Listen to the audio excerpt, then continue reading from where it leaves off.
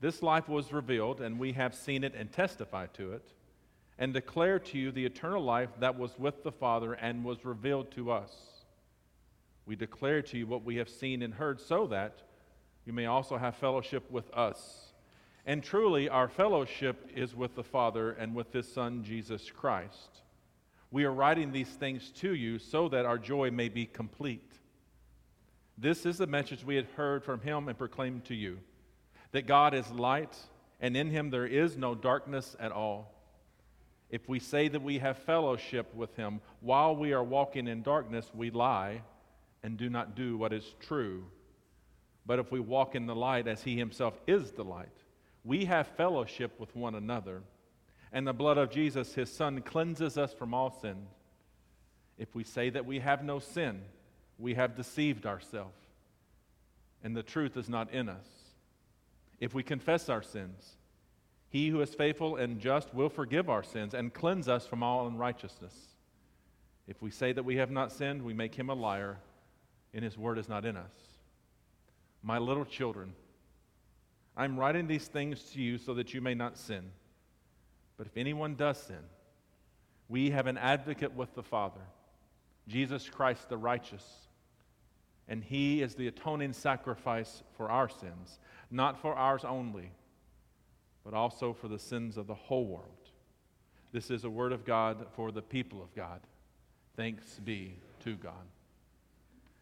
Now, the founding figure of our denomination, John Wesley, he felt that 1 John offered the best description in the depth of God's nature and love out of all that we find in the Scriptures.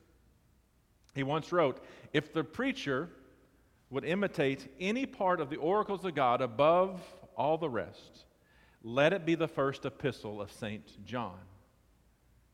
Now, we did not hear from the 4th chapter of St. John this morning, but it's worth sharing with you as well because it gets to the heart of what I hope and anticipate you will hear over the next few weeks and during Joy's Bible study on one night as we go through 1 John together, and encourage you to read that on your time and discuss that as a family as well. But in the 4th chapter we hear these words, "Beloved, let us love one another, because love is from God.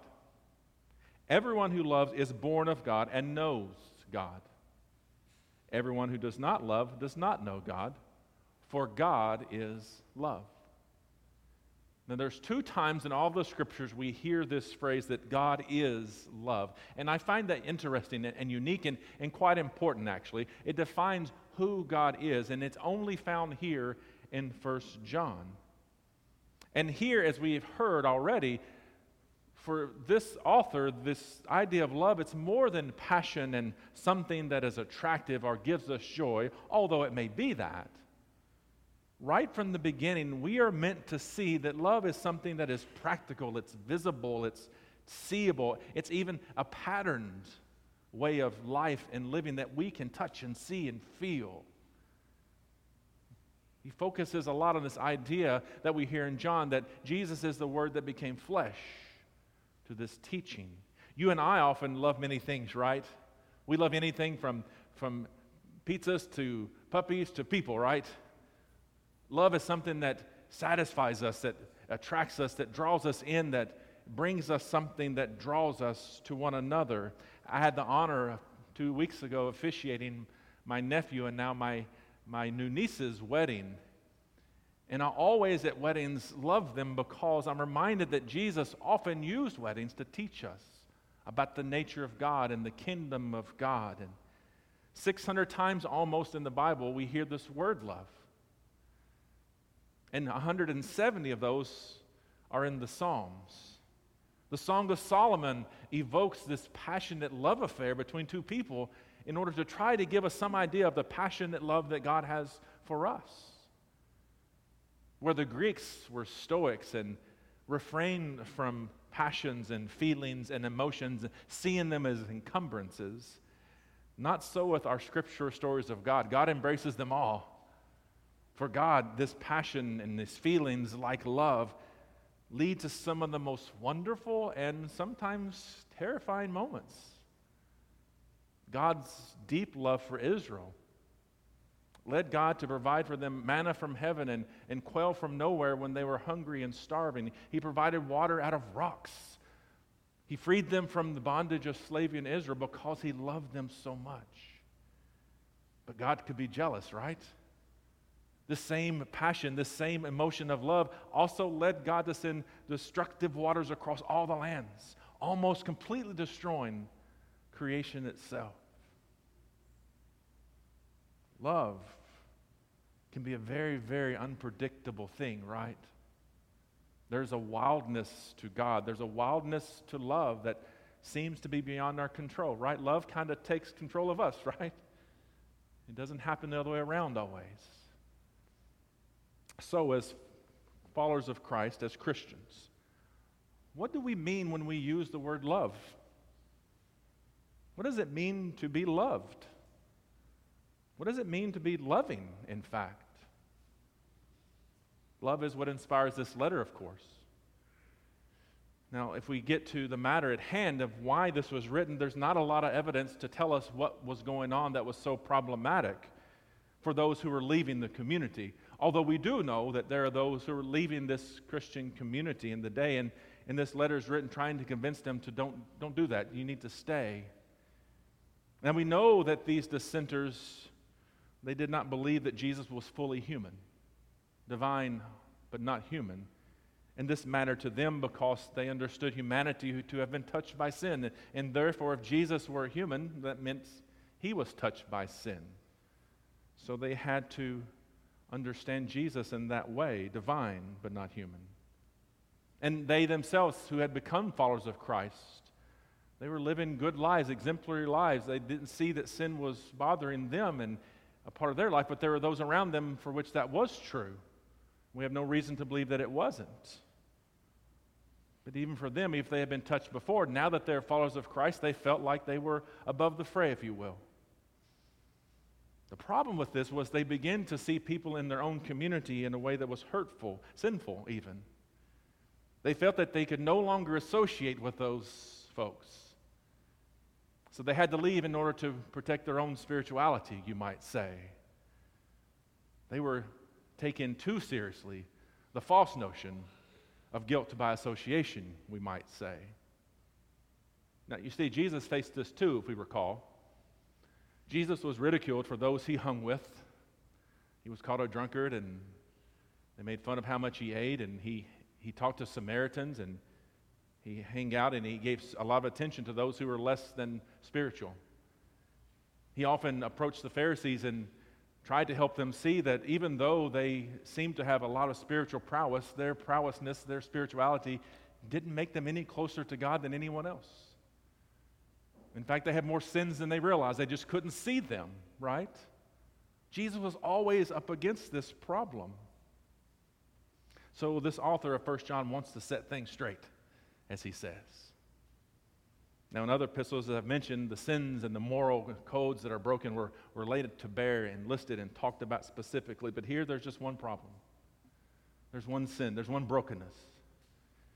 And that's, first of all, denying that they had sinned.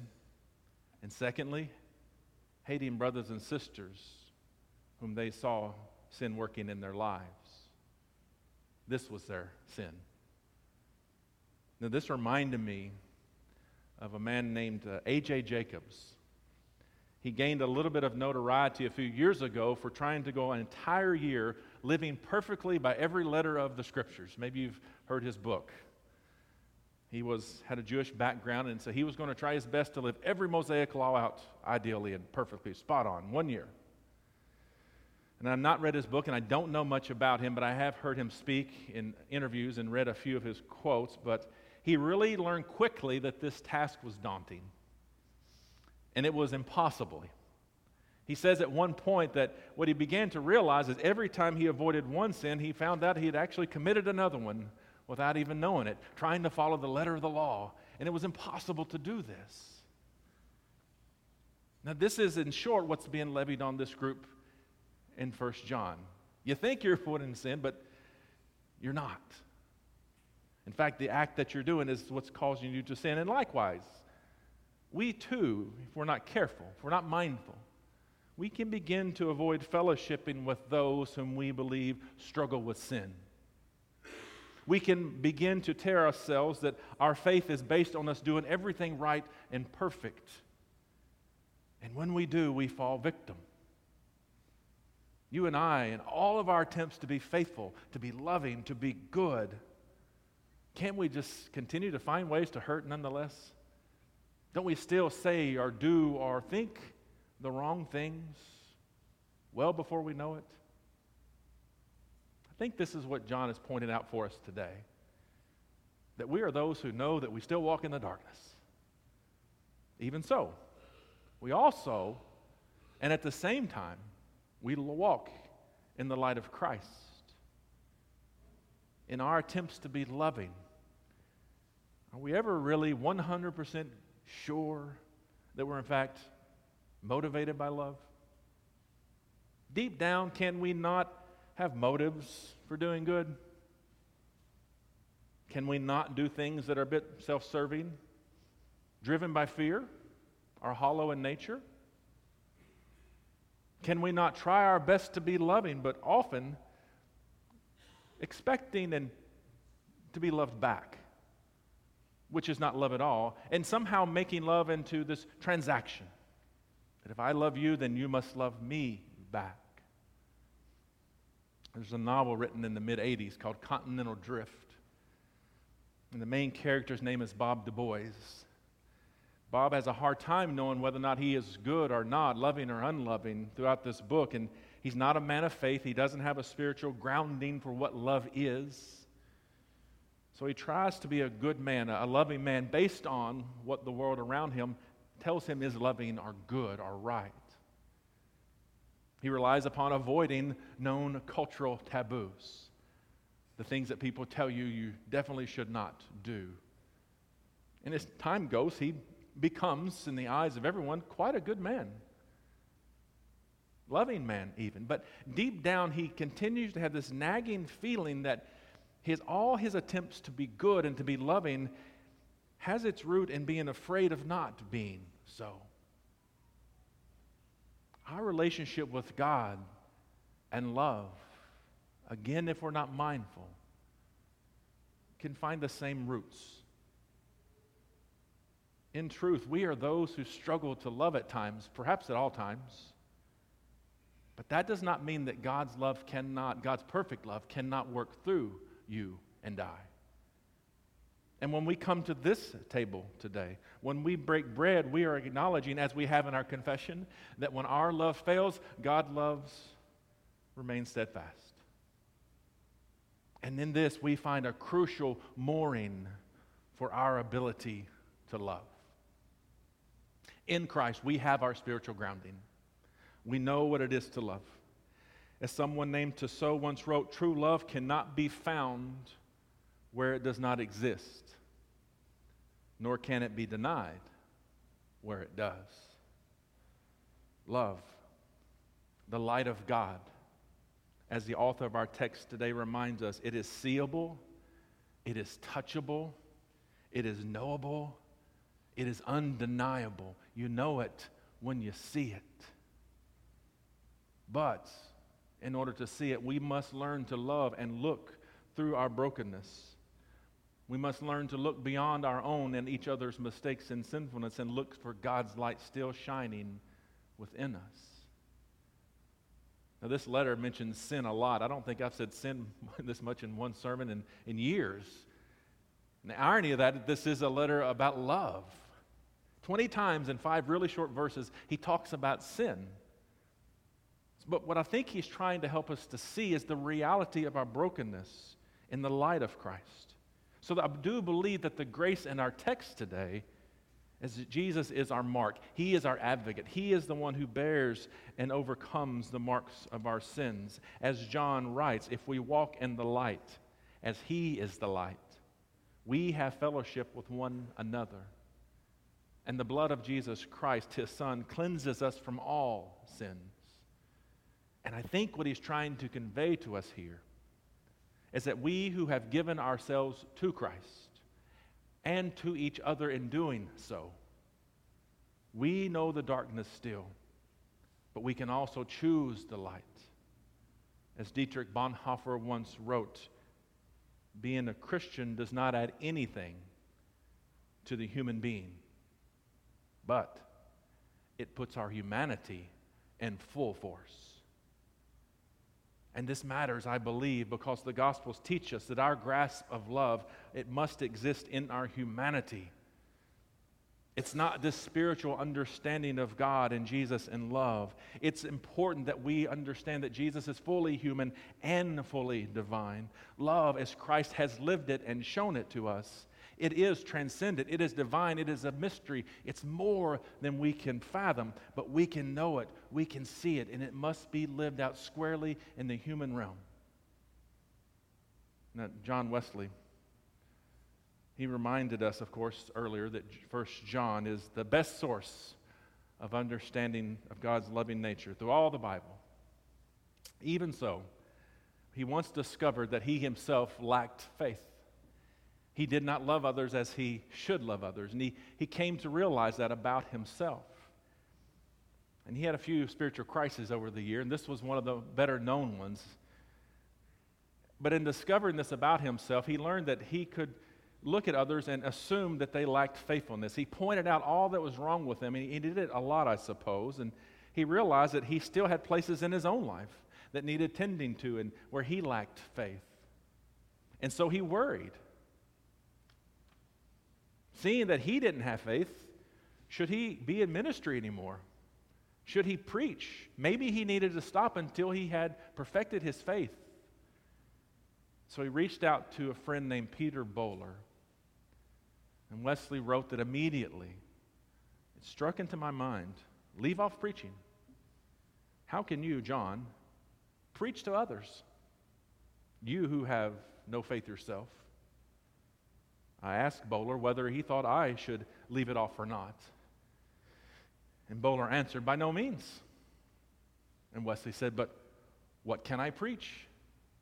He said, preach faith till you have it. And then because you have it, you will preach faith. And I want to offer that we can exchange some words here. I think we can exchange love for faith and live with preach. And I think we can live love until we have it. And then because we have it, we will live love too.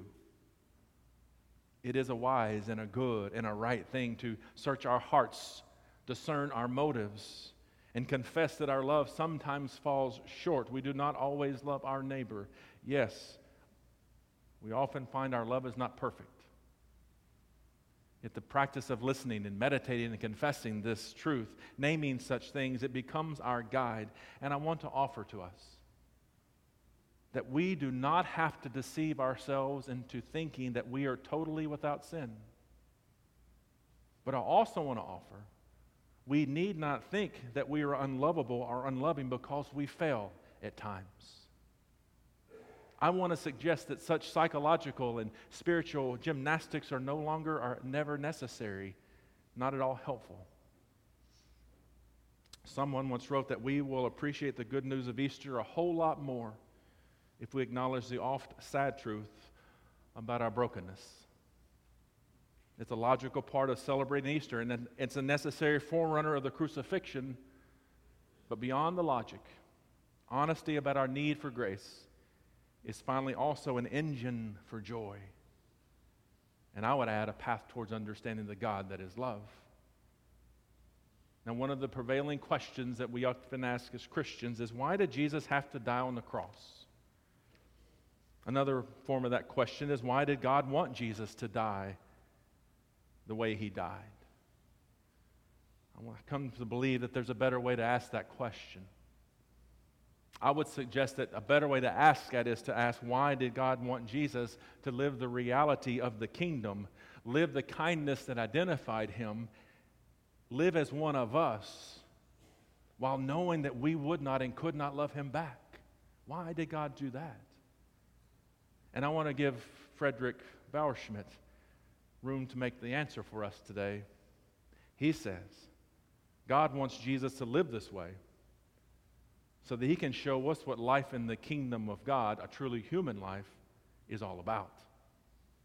And not simply to show us, but also to forge a path for us into that kingdom, to give us a way to be what God created us to be. If you and I are going to make the love of God shine incarnate and visible among us, I do believe we must understand that the world that we are called to love will never love us back as we hope it might. And even when the world does love us back, it'll probably be incomplete. Only God's love is complete. But the good news is that love has been given to us fully. That love that you and I long for, seek for, ask for, live for, it has been given to us in fullness through Jesus Christ. It is no longer a love, it is no longer grace that we're striving for, only able to receive it. And because we have been loved perfectly by God, we can serve others. We can love our enemies. We can live a life of sacrifice because we don't expect to be loved back anymore. We've already received it, right? So the invitation today is to always choose love, but without seeking to be loved, without making someone prove they love you, because, friends, God loves you. God is love, and He has given it to you in fullness. Thanks be to God. Amen.